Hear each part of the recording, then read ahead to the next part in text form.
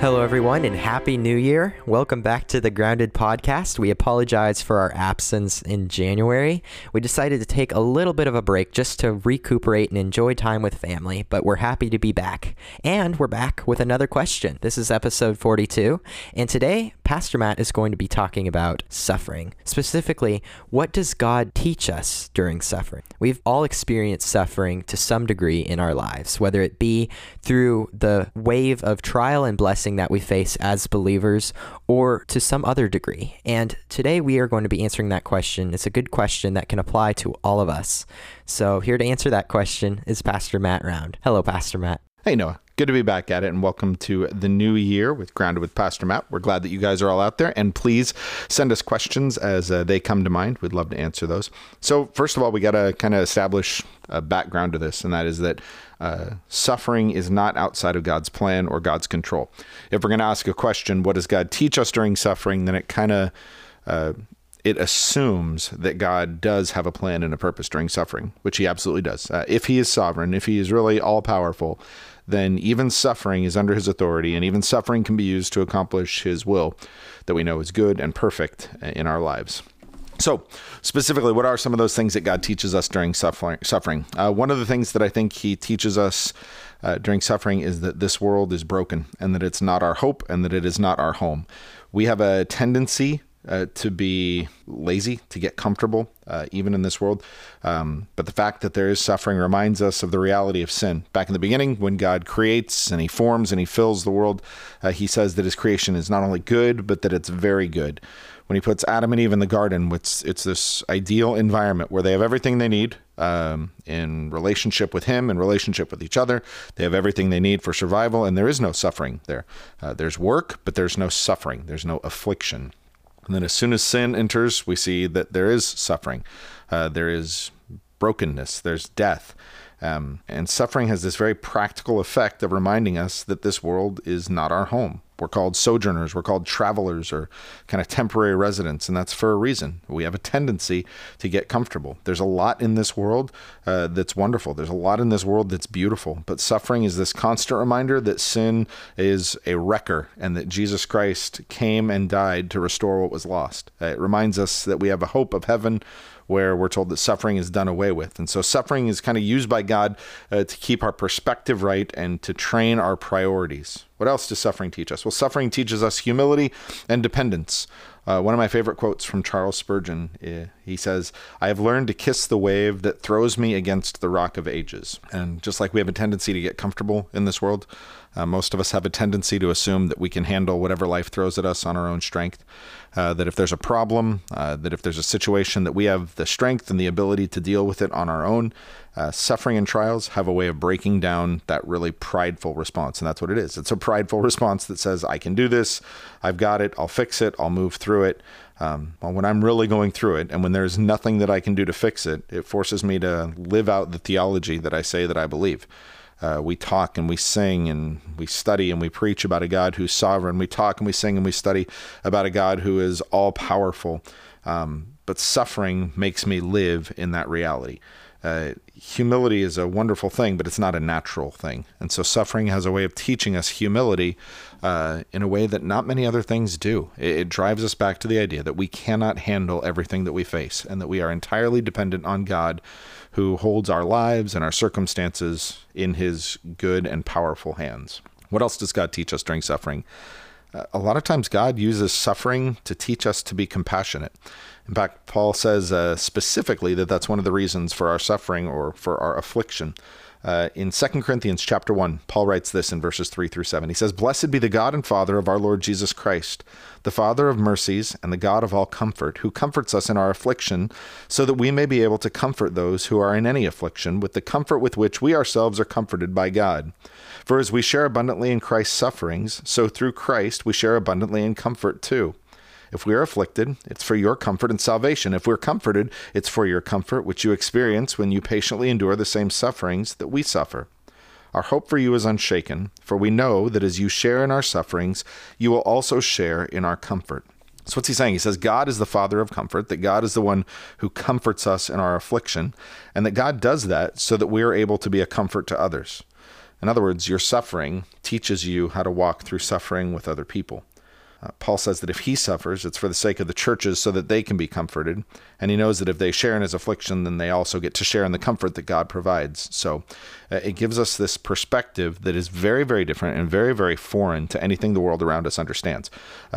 Suffering is not just an individual thing. For the Christian, we see that suffering isn't just for me. The benefits and the blessings of suffering are a part of the beautiful unity that God builds into his church, and that God calls us to live out in the one another commands. So, for example, what does that look like? Well, there are people who experience tragic things, something like the loss of a child, and all the grief and all the heartache and the heartbreak that brings. Now, as a pastor, I can come alongside them, and I can be kind, and I can be sensitive, and I can say true things, and I can say comforting things that the Bible tells us that talk about grief and loss. But there's something really powerful about the ability of another mom or another dad who's lost a child to come alongside of them, to be able to say, not only do I understand specifically what you're going through, but more importantly, here's how God saw me through that circumstance. Here's how God was faithful even in the midst of my grief. And so there's a way that suffering teaches us to be compassionate in a way that is specific and pointed and allows us to be a comfort to others. What else does God teach us during suffering? Sometimes it's through suffering that God teaches us obedience. Proverbs says the way of the sinner is hard, and Hebrews 12 reminds us that God disciplines those that he loves. Talks about him even scourging the sons that he calls his own. Sometimes we walk through life not only thinking that we can do everything and that it's all on our own strength. Sometimes we walk through life and we think we're pretty good, that we've got it figured out, that we are just kind of moving down the road and that everything we do is just fine. And God uses suffering that comes out of discipline sometimes to show us those areas that we're disobedient. And now the blessing of that is that God doesn't just kind of punish his children for the sake of punishment. He doesn't just bring suffering for the sake of suffering. He makes suffering part of that refining process. Hebrews says that he uses that discipline to produce the fruit of righteousness in our lives. So that suffering becomes a part of the refining process where God shows us ways that we're not like him. And then through that suffering, he uses it to train us to be more like him. Not only do we learn what it looks like to be like him, to kind of take away those sinful things, but we learn then that walking in obedience is what actually brings blessing and comfort and peace and joy. Now, that doesn't mean ease or comfort. We can't mix those two things up, right? Obedience does not always mean that our lives will be easy and that our lives will be comfortable. But obedience does bring the real lasting joy and the real lasting peace and the real lasting beautiful things that God desires us to experience in our life. So God has a way of using suffering to teach us where we are being sinful and to teach us then how to be obedient. What else? James 1 talks about what God teaches us during suffering, and pretty specifically, James 1, verse 2, he says, "Count it all joy, my brothers, when you encounter various trials, for you know that the testing of your faith produces steadfastness, and steadfastness has its full effect, that you may be perfect and complete, lacking in nothing." In other words, trials produce steadfastness or endurance. It produces in us an ability to endure or bear up under difficulty. Kind of like an athlete who trains so that they're able to lift or bear more and more weight. The trials that we encounter produce this kind of spiritual endurance in us. And James says that it moves us toward being made perfect or complete. We find that we don't lack anything. Suffering shows us our spirit-enabled ability to endure difficulty. It shows us that we have a faith that makes a difference in the way that we live. In other words, God uses suffering to show us how we can move toward maturity, and kind of it's this benchmark for showing that as we are able to endure suffering, it shows the maturity of our faith. And although we can kind of go on and on, I just want to go to one more passage, and that's in 1 Peter. 1 Peter chapter 1, verse 3 says, "Blessed be the God and Father of our Lord Jesus Christ, who according to his great mercy has caused us to be born again to a living hope through the resurrection of Jesus Christ from the dead, to an inheritance that is imperishable, undefiled and unfading, kept in heaven for you, who by God's power are being guarded through faith for a salvation ready to be revealed in the last time. So Peter opens up with this fantastic look at this great salvation that we have, this living hope that he says we will absolutely come into. It's this inheritance that's guaranteed, set aside and kind of entrusted or kept secure for us by the Holy Spirit. And that matters because we don't have it yet. He's talking about this salvation, not only the salvation now, but this future kind of culmination of our salvation that we hope in, but that we don't have yet. And when he talks about what we do have right now, often what we do have is suffering. And he goes on to say that in verse 6. He says, "In this you rejoice, even though now for a little while, if necessary, you've been grieved by various trials." But then he goes on to give the purpose of those trials. In verse 7, he says, "So that the tested genuineness of your faith, more precious than gold that perishes, though it is tested by fire, may be found to result in praise and glory and honor at the revelation of Jesus Christ. Though you have not seen him, you love him. Though you do not now see him, you believe in him and rejoice with joy that is inexpressible and filled with glory, obtaining the outcome of your faith, the salvation of your souls." So a couple of really important points there. We rejoice even in trials, but how is it possible to rejoice in trials? Well, because those trials are producing a tested faith. What does God teach us through suffering? Basically, he teaches us that our faith is real. Trials have a way of kind of burning away the things that don't matter. When we are really going through difficulty, how well we mowed the grass or exactly what color the walls of the church are, those kinds of things tend to not matter. What's left is this faith that not only understands what's important, but that relies on the power of God even in suffering. And as this faith is tested, and as we see the genuineness of our faith, we realize that not only is it a genuine faith, but that it's a rewarded faith. It says that it brings praise and honor at the revelation of Jesus Christ. And that's not speaking of praise and honor toward Christ, although when Christ comes, certainly praise and honor are part of what he receives. Well, what he's talking about is that this tested, genuine faith then becomes something praiseworthy in the life of the believer.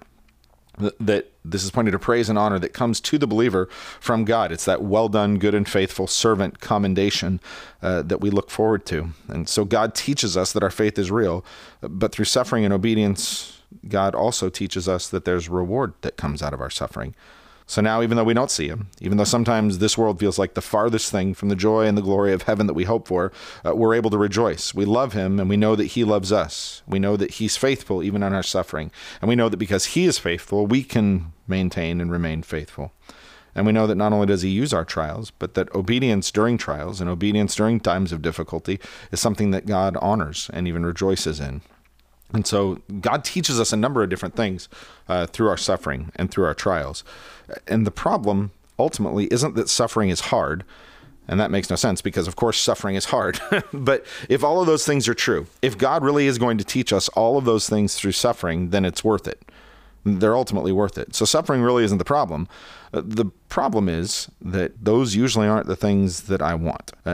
I don't want those same things that God promises to accomplish. When I'm suffering, and when I allow my flesh to kind of dictate how I think about and how I respond to that suffering, what do you think the thing I want is? You get to talk in this one, Noah. What do you think I want? When my flesh is determining how I respond to suffering, what do I want to happen? Probably your own comfort. Yeah, I want it to stop suffering, right? When I'm thinking of what I want to accomplish during suffering, 9 times out of 10, especially if I'm not walking in the Spirit, what I want to happen is for the suffering to stop.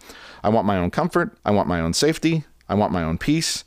And the problem is when God says that I'm not going to get those things, then not only am I suffering, then I'm angry, and then I'm frustrated, and I'm bitter, and I'm even despairing because I don't actually see God doing anything in my suffering. When my goal through suffering is not to learn what God promises to teach me, is not to accomplish what God promises to accomplish through my suffering, then all I'm left with is pain and the disappointment that I have to keep walking through a painful situation. But when I say, yes, I'm suffering, but what's my hope in this? I'm suffering, but my hope is that God is able to accomplish his will in this. My hope is that even though I'm suffering, God is going to teach me things that are of eternal value. When my goal is to walk through suffering and to see that on the other side of the suffering, whether that's an hour, a day, a year, or even a lifetime, that on the other side of that, God is going to use that to make me more like Christ, then my priorities are going to align with God's priorities. And when my priorities align with God's priorities, then that doesn't mean the suffering goes away, but it does mean the frustration goes away, and the bitterness goes away, and the resentfulness goes away, and the despair goes away, because then I'm actually freed up to see what God is doing in the middle of that trial. So it means that I'm going to be able to start to see him do those good things, those lasting things, even in the middle of suffering. So understanding what God can teach us during suffering is one part of it. The other, and maybe even more important part of this, is those have to be the things that I want to learn out of suffering. So suffering is a guarantee. We live in a fallen, broken world, and we will all suffer to one degree or another. And while that is not a hopeful message to the world, that is a hopeful message to the believer, because God accomplishes things of eternal value even through suffering. Wow, that's pretty amazing. Thank you very much, Pastor Matt. And thank you for listening to this episode. If you'd like to hear more episodes relating to God's plan for the life of the believer, check out our website, thegroundedpodcast.com. If you'd like to submit a question of your own, please send us an email, groundedwithmattround@gmail.com. We're happy to be back, and we hope to see you next week. Have a good week.